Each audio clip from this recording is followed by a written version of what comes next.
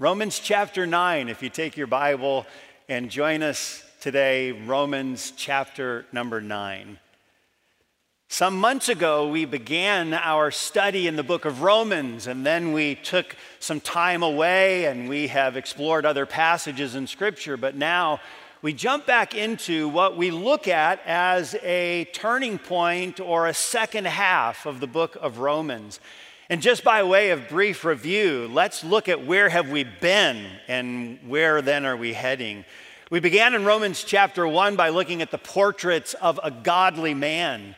And then in Romans chapter 2, we saw the dark backdrop of sin.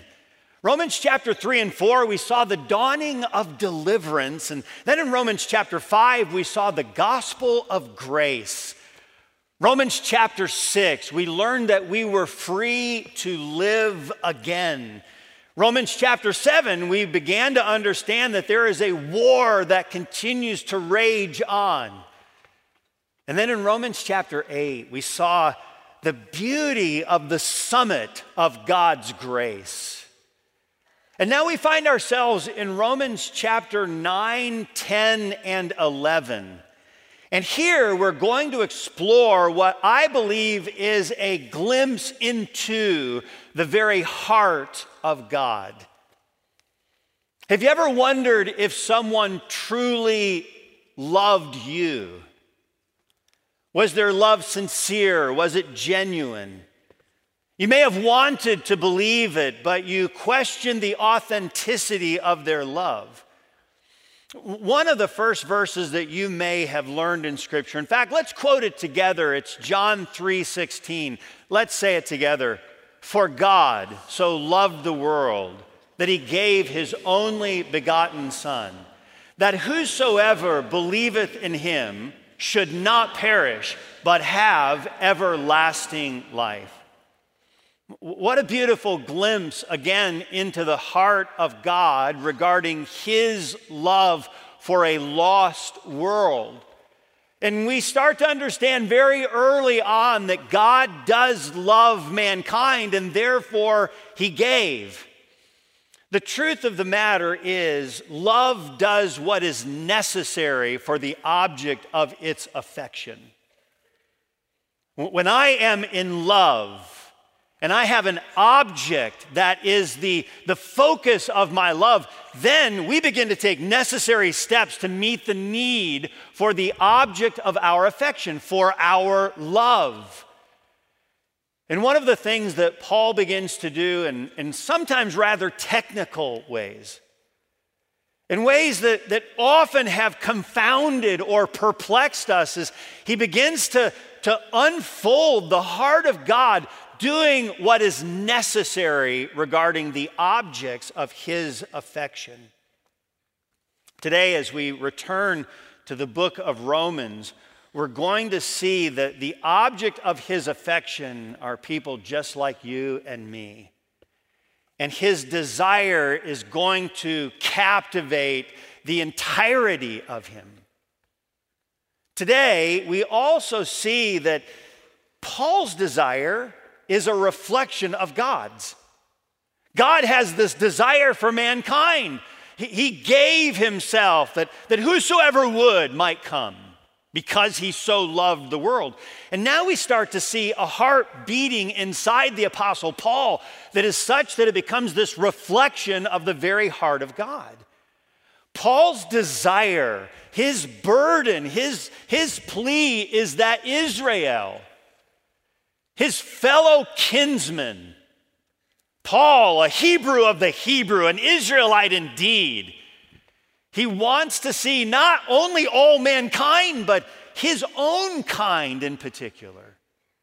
He wants to see lost Israel saved. And he desires this, as is the title of our message today, with all his heart. With all his heart. Today, as we turn to the book of Romans, we begin this new section in Romans 9, 10, and 11. We're going to see in Romans chapter 9 that we start to see God's dealing with Israel in their past, Romans chapter 10, we primarily see his dealings with them in the present. And then, of course, in Romans chapter 11, we'll see God's dealings with Israel in the future. Let's begin today in Romans chapter 9, beginning in verse number 1, where we're about to see an incredible statement of longing and love. An incredible statement of longing and of love. Romans chapter 9, beginning in verse number 1. I say the truth in Christ, I lie not, my conscience also bearing me witness in the Holy Ghost, that I have great heaviness, continual sorrow in my heart. For I could wish, this is the Apostle Paul writing under the inspiration of God's Holy Spirit, for I could wish that myself were accursed from Christ for my brethren, my kinsmen, according to the flesh. Before Paul gives them his theology, the Apostle Paul gives them his heart. The statement is to some so well known it almost becomes trite, and I don't mean it to be so. But we've oftentimes used the old expression that another person may not care how much you know until they know how much you care. I found in my own life personally that oftentimes I want to reveal that I know something that you may not know.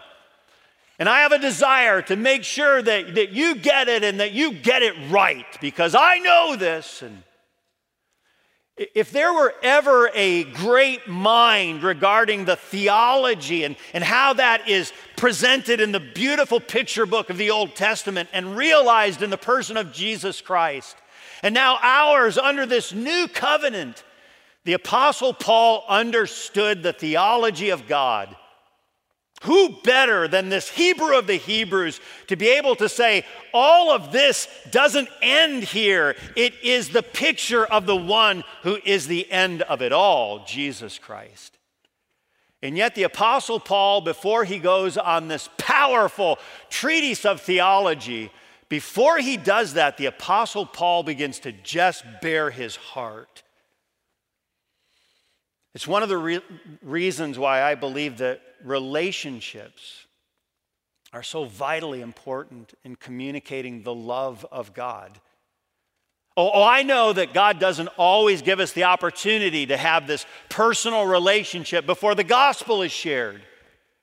But certainly a person, for them to understand why should I be moved toward the gospel, because they begin by seeing the goodness and the mercy and the long-suffering aspect of a loving God. And we as representatives, as the ambassadors of Almighty God, how vitally important it is for us to at least have opportunity when God presents it to bear our heart before we bear His truth. What Paul is about to say is so incredible. I mean, wow, did you just say what I think you said? What he's about to say is so incredible. Paul actually calls 3 witnesses to the witness stand to attest to the veracity of this claim. Notice the witnesses that he calls to the stand. The first one he calls to the stand is the Lord Jesus Christ. He says, I say the truth in Christ. He says, listen, with Jesus as my witness, oftentimes today we will, with our hand on the Bible, give some testimony to the authenticity of our statement. Paul says, I call Jesus Christ to the witness stand. But he doesn't stop there. He says, okay, Christ is bearing witness to what I'm about to say, that it is true. And then he goes beyond that and he says, I bring my own conscience to the witness stand. Now, a conscience is something that Paul doesn't treat lightly. In fact, throughout his writings on multiple occasions, Paul says, my own conscience.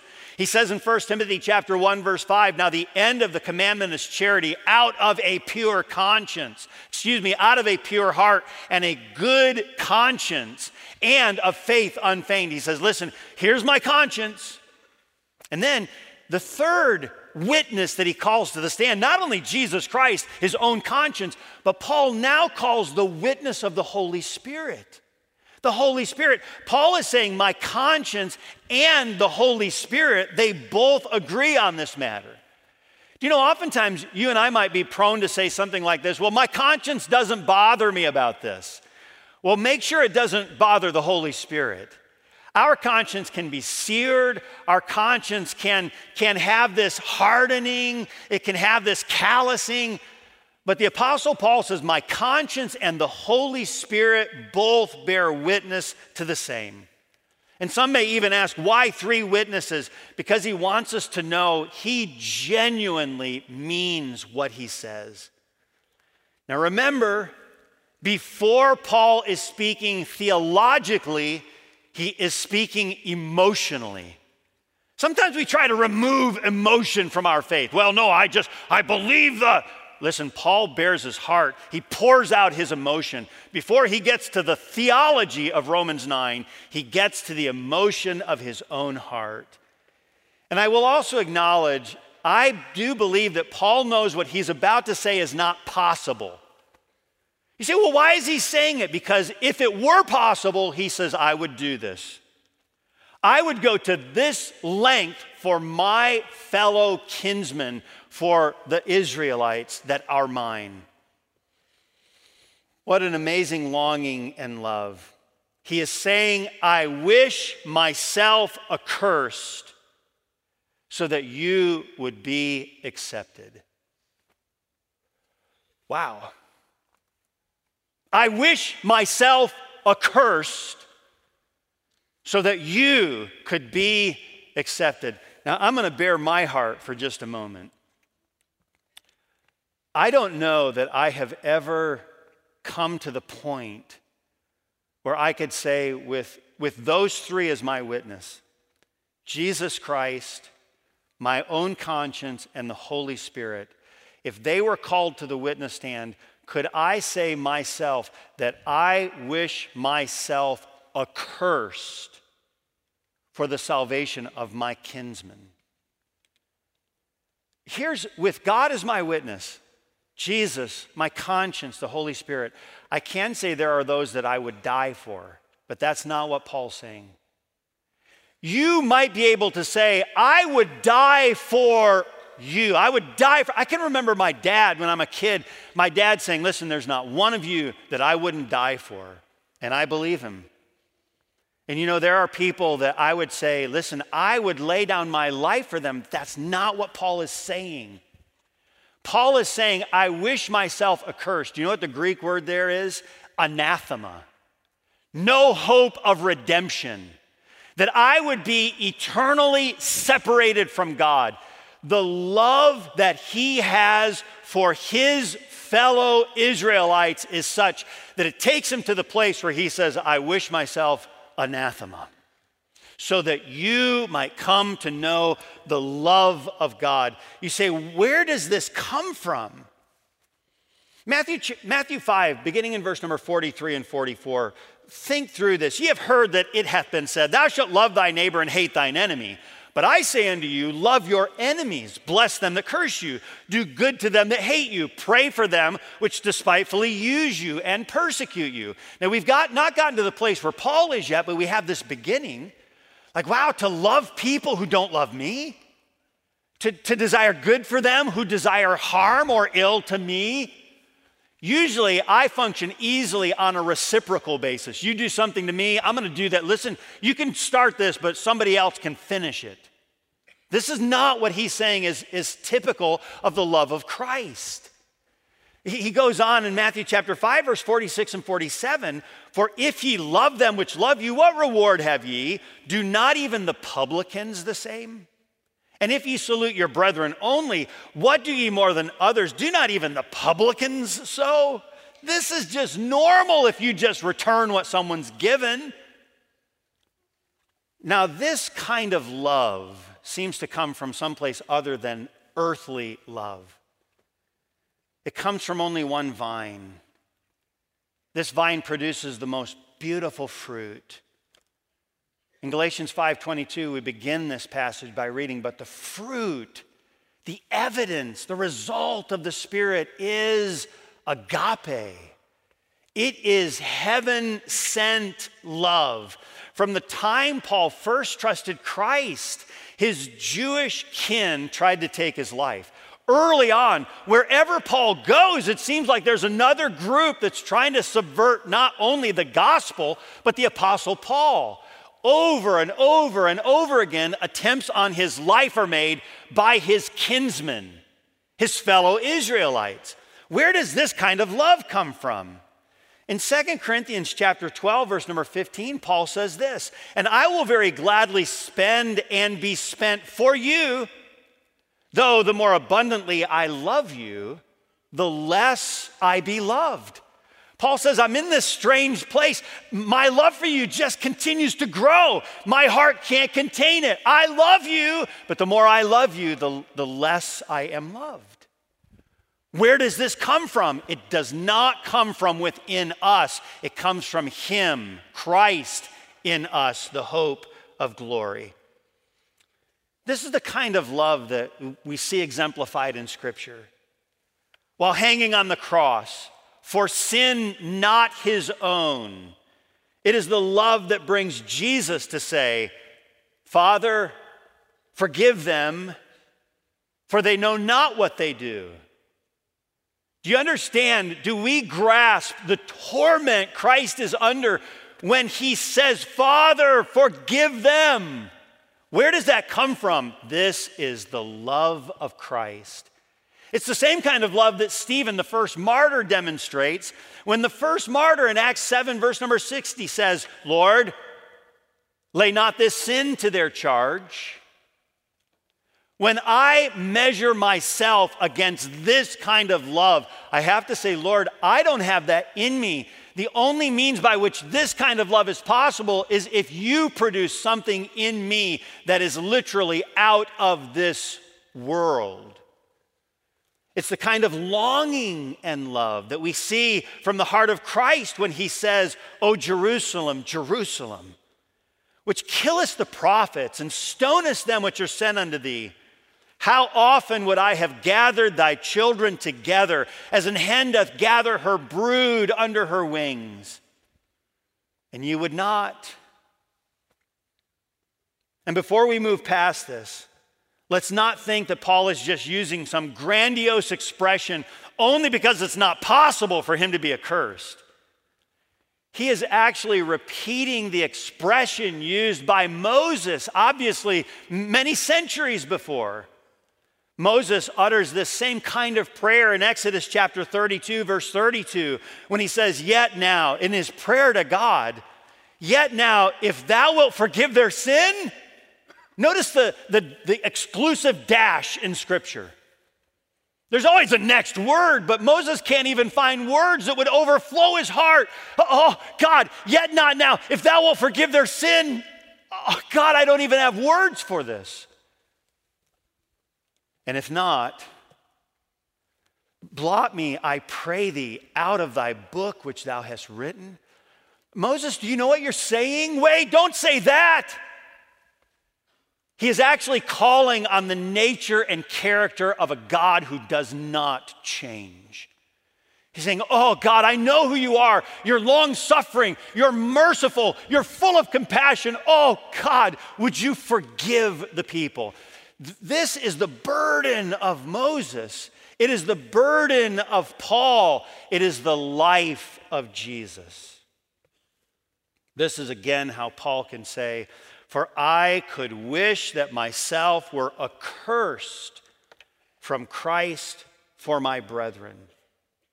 Yes, there are many that would die for another, but Paul is saying, I would become anathema on your behalf. I would suffer your hell if only you would come to Christ. As I am writing these words, as I'm preparing for this message, the only thing that kept running and flooding through my mind is the song, "What wondrous love is this, O my soul, O my soul." What wondrous love is this, O my soul? What wondrous love is this that caused the Lord of bliss to bear the dreadful curse for my soul, for my soul, to bear the dreadful curse for my soul. Who became the accused, the accursed? Who is it that has the experience that he's never experienced before of God being rent from God? And he cries out, my God, not my Father, my God, why hast thou forsaken me? This is the prayer of the Apostle Paul. Do you have a desire to see the lost come to know Jesus Christ? And my answer to that is a collective yes, we do. May God continue to deepen the burden in our hearts that we might see lost people with such a compelling burden for them to come to him that we'd say, oh, God, I can't even express. I know it's not possible because I am secure in you, eternally secure in you. But my love for them is so great that I would do what is necessary for them to come to the knowledge of the truth. The place he begins in this turning point in the book of Romans, and quite a turn it is he begins with an incredible statement of longing and love. But he doesn't stay there. He goes on now as he begins to walk us through this passage of Scripture. He's borne his heart. It'll be seen all throughout all three of these chapters. But he now begins to introduce us not just to his emotion, an emotional aspect, but now a theological aspect. It does become for us at times a little like, whoa, wow, I got to pause and think. I have to start comparing Scripture and what does this mean? And this is hard to attain unto. As we begin with an incredible statement of longing and love, we now see an insightful statement of logic and liability. Here it comes. The Apostle Paul that we've seen all throughout this book of Romans. We start to see the logic pour out. We've seen his love, but now the logic. And with the logic that Paul begins to introduce to us, we don't only see, that's logical. Now I also see, because of the logic, he is building some liability. Okay, who's going to deny that? Okay, I see this. If those things are all true, wow. There's some liability that goes along with this. Look in your Bibles at verses 4 and 5. Who are Israelites to whom pertaineth the adoption and the glory and the covenants and the giving of the law and the service to God and the promises, whose are the fathers, and of whom as concerning the flesh Christ came, who is over all, God blessed forever. Amen. Having expressed his love, Paul builds this logical case and the liability that comes along with it. And here's what he does. He says, okay, my heart's desire is for Israel. And Israel, he's saying, listen, if you're a Jew looking through this, or if you're a Gentile in Rome and you're looking at this, he says, okay, let's think about what does God do for the Jew? What has he done? And he just starts to walk through it. We'll walk through this briefly, but boy, he gives this powerful list of 8 things. Hey, listen, here's what you have. It's just logical. He lays it out wisely. The first thing he says is you have the adoption. Who are Israelites to whom pertaineth the adoption? This speaks of the special relationship that Israel has with God and the inheritance that comes along with it. And then he says, and the glory. This is speaking about the visible glory of God. Do you remember when they're being led through the wilderness, the glory of God reveals itself as this pillar of fire by night and the pillar of cloud by day. And then what the rabbinical scribes, the priests, what they would also refer to as the Shekinah glory of God. The Shekinah glory. This is the glory that would rest over the tabernacle. This is the glory that would then one day fill the temple. He says, to you belongeth the glory. And then he goes on, he says, and the covenants. The covenants, the Abrahamic covenant, the covenant that exists for Jacob and for Israel, the Davidic covenant, and then the covenants, the promises regarding the millennial kingdom, the future covenants. The law, he says, and to you have been given the law. This, of course, was the Mosaic law, which is the greatest legislative code ever given. and the foundation for all true legal codes ever since. This was given to the Jews, the service of God. This is the opportunity to oversee and lead in the ceremonial worship of the one true God of the world. The promises. Couldn't we spend a long time on the promises given to the people of Israel? These are the great promises. Promises regarding the maps, that would be the land. Promises regarding the Messiah. Promises regarding the millennial kingdom, and so many more. And then he says, and to you the fathers. The fathers, these are the patriarchs. These are those people that have become for the nation of Israel like their national treasure. Their glorious stories, the heritage of the Jewish people. And then he saves the best for last. Think about all that you have been given. He's laying out a logical case. And the Messiah. The Messiah. The greatest privilege of them all. Romans chapter 9, verse number 5, and of whom, as concerning the flesh, Christ came, who is over all, God, blessed forever. The Messiah, Jesus. He's a Jew. He's born to a Jewish mother. He's raised in a Jewish home. He has a Jewish education. He's taken to the temple like a 12-year-old, even today with their bar mitzvah. He's taken to the temple at 12 years of age. He has all the markings of a Jewish upbringing. Who is this? This is the Messiah, Jesus, who by his own admission was sent to the lost sheep of the house of Israel.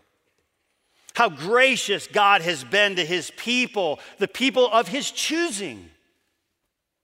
After all he has done for them, one might rightly conclude, logically, that there is some liability. Who wouldn't come running to him? In a sense, Paul is saying, you be the judge. Is Israel liable?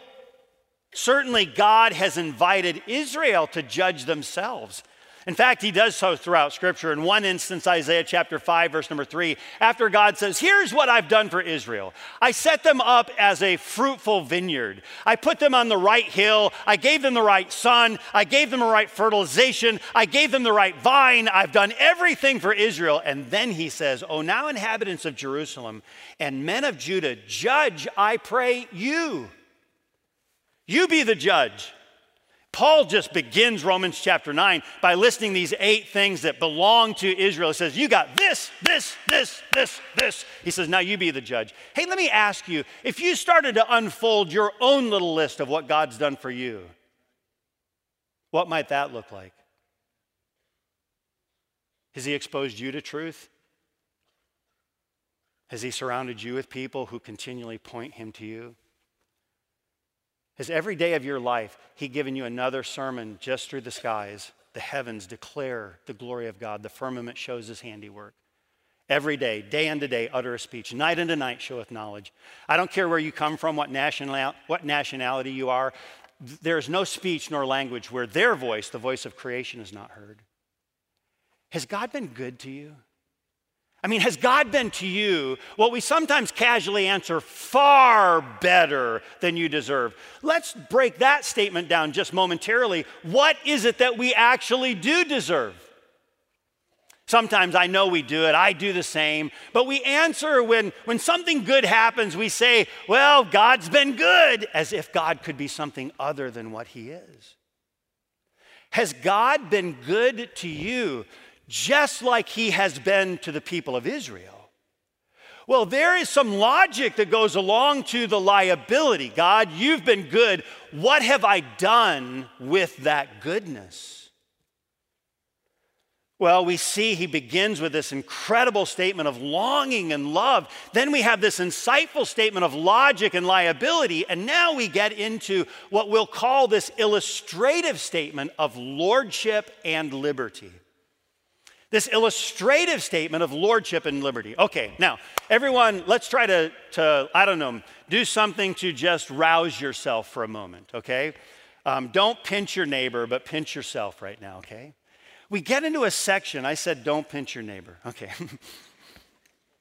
We get into this section now in Romans where we do find it is challenging. In fact, when we look at this passage of Scripture now, there have been certainly debates and ongoing arguments. These are complicated waters. They're passages of Scripture that have been interpreted and misinterpreted, completely avoided. So as we tread through these waters, let's do so carefully. Let's also do so gracefully. And as we do so, may we find that we have been insightfully helped through what God the Holy Spirit, through the pen of the Apostle Paul, has left for us. Look at verse number 6. Not as though the word of God hath taken none effect. Now, Paul's anticipating maybe people are going to say, well, God, your plan failed because Israel has rejected you. Not all of Israel. Not as though the word of God hath taken none effect, for they are not all Israel, which are Israel. Neither because they are the seed of Abraham are they all children, but in Isaac shall thy seed be called. That is, they which are the children of the flesh, these are not the children of God, but the children of the promise are counted for the seed. Again, he's leading us through these challenging, sometimes troublesome waters. Let's notice three things here about God's lordship and what we might also say would be man's liberty. God's sovereignty, man's responsibility. The first thing that we notice about this passage, and we'll see it all through Romans chapter 9, is God is sovereign. Exclamation point. God is sovereign. Now, if you want a simple working definition of sovereignty, it is God has a right to do what he wants to do with what is his. Do you agree with that? God has a right to do what he wants to do with what is his. Okay, now don't get far from that. Don't stray from that. Is God sovereign? Yes, he is. We teach that, we preach that, we sing about that, we amen it. Well, what does that mean? He has a right to do what he wants to do with what is his. What is his? The Bible says the earth is the Lord's and the fullness thereof. Does God have a right to do what he wants to do? The answer is absolutely. Remember, we've already seen that God's promises haven't failed. Israel had. What God sets out to do, God does. And in Romans chapter 9, Paul begins to reveal God's sovereignty. Now, he's still speaking nationally, and this is an important key to unlock Romans chapter 9.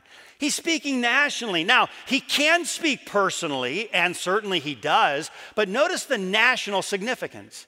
He does so, look at verse number 7, chapter 9. Neither because they are the seed of Abraham are they all children, but in Isaac shall thy seed be called. He's speaking of the nation of Israel. Remember Abraham's seed, his offspring. They're one day going to be, per the promise of God, as the sands of the sea. Abraham, your offspring, your seed, as the stars of the heavens.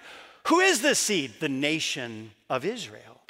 Paul's quoting from the Old Testament, Genesis 21:12, and God said unto Abraham, in Isaac shall thy seed be called. Thy nation will be called. He's saying this is your offspring. He's not speaking exclusively about Isaac, but rather of those that are represented under Isaac. He continues to speak nationally throughout this chapter. In verse number 8, he uses terms like the children of the flesh, not the child of, the children. He talks about the children of the promise, not the child of. Again, would be a person, not a nation or a people group. Again, these nations are all God's sovereign choice. He has a right to choose. By the way, he can do whatever he wants to do. He is God, and you and I are not. So Jacob, what does he become? The Bible says in Romans chapter 9, verse 13, as it is written, Jacob have I loved, Esau have I hated. Many times people find this verse problematic. Let's take this in context. First of all, Of whom is Paul writing? He's writing about the nations. He's already established the seed, the offspring of. Listen, under Jacob, who's going to become Israel, this is who your seed will be named after. Abraham, this is who I'm referencing. Now we get to, okay, Jacob, his seed, his nation have I loved. I've chosen. Esau have I hated. Jacob, you get to be. Esau, you do not get to be. Well, that's not fair. Fairness has nothing to do with sovereignty. God is sovereign. He has a right to do what he wants to do with what is his. He can say, yeah, you're going to be the father of this nation. Why? Because he's more righteous than another? No, but because God is sovereign. God sets up David as king. He puts another not as king. He sets up Pharaoh as the ruler and another he does not. Why? Because God is sovereign. Remember, people from any nation can become a spiritual Jew, Esau and Ishmael included. Paul states in verse number 24, even us, whom he hath called, not of the Jews only, but also of the Gentiles. Romans 10:12, he says this in the next chapter. For there's no difference between the Jew and the Greek, for the same Lord over all is rich unto all that call upon him. Of course, Paul's going to have to continue to use words that resonate with us, and he does. He uses words like whosoever all throughout these 3 chapters of Scripture, and he's going to continue to do so. What do we have to first understand? God is sovereign. What do we also understand? Man is responsible. Man is responsible, and he uses an illustration from the life of Pharaoh. Look at verse number 17, Romans chapter 9. For the scripture saith unto Pharaoh, even for this same purpose have I raised thee up, that I might show my power in thee, and that my name might be declared throughout all the earth. I believe God uses Pharaoh, certainly based on his own foreknowledge, but also on Pharaoh's own rebellion. So God exalted him. That is, he raised him up. Some people say like, oh, he raised him from a child. No. God exalts Pharaoh to a position where Pharaoh's heart is going to teach everybody an important lesson. So let's take the term Pharaoh and the vessel of wrath in context. Like, I raised him up, a vessel of wrath. Albert Edersheim was a Jewish scholar. He lived in the 1800s. Listen to what he wrote. Thus, before the 10 plagues, and when Aaron proved his divine mission, the heart of Pharaoh was hardened, that is, by himself. He goes on and he says, similarly, after each of the first 5 plagues, the hardening is also expressly attributed to Pharaoh himself. Like, oh, Pharaoh hardened his heart, hardened his heart, hardened his heart.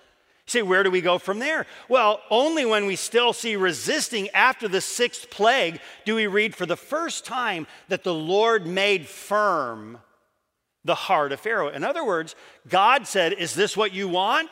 Fine, I'll cooperate.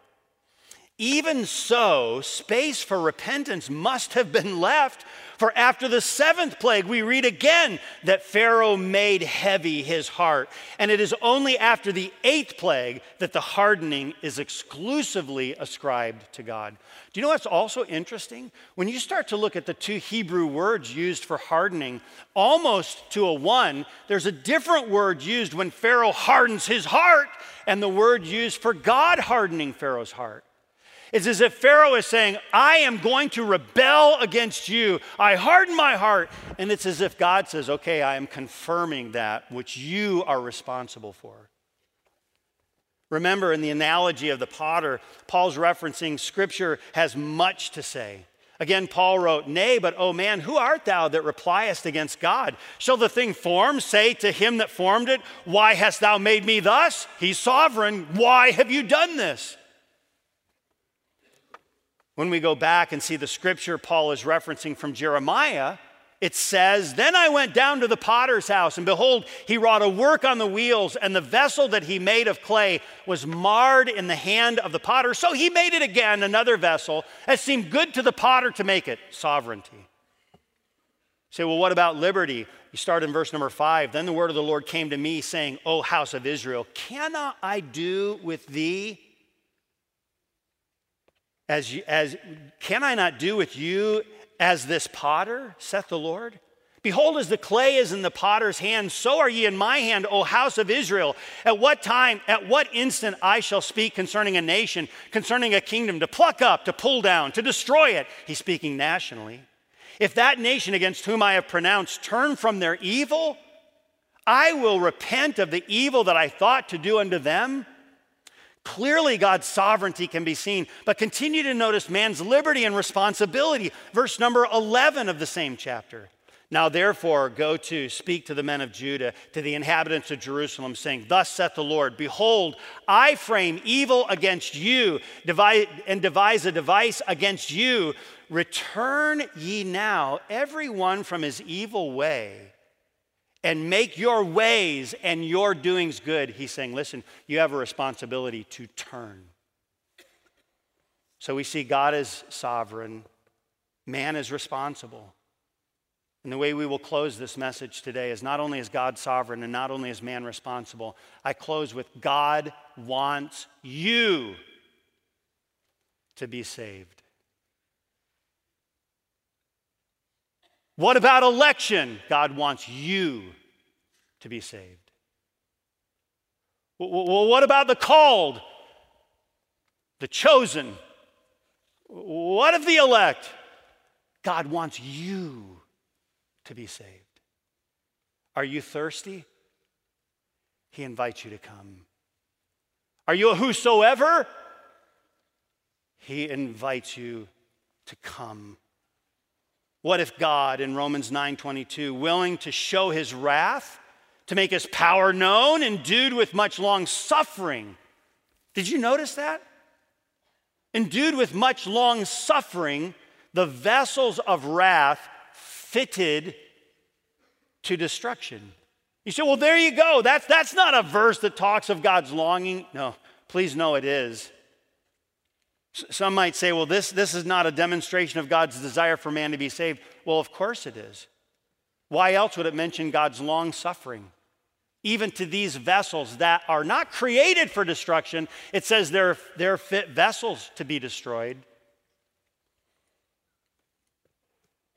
In verses 4 and 5, he says, Despisest thou of Romans 2 the riches and goodness and forbearance and long suffering, not knowing that the goodness of God leadeth thee to repentance. This is exactly what Pharaoh did. He treasured up for himself wrath. I know we're long, but please hear this. In a great house, there are not only vessels of gold and silver, but also of wood and earth, some to honor and some to dishonor. Yeah, two kinds of vessels.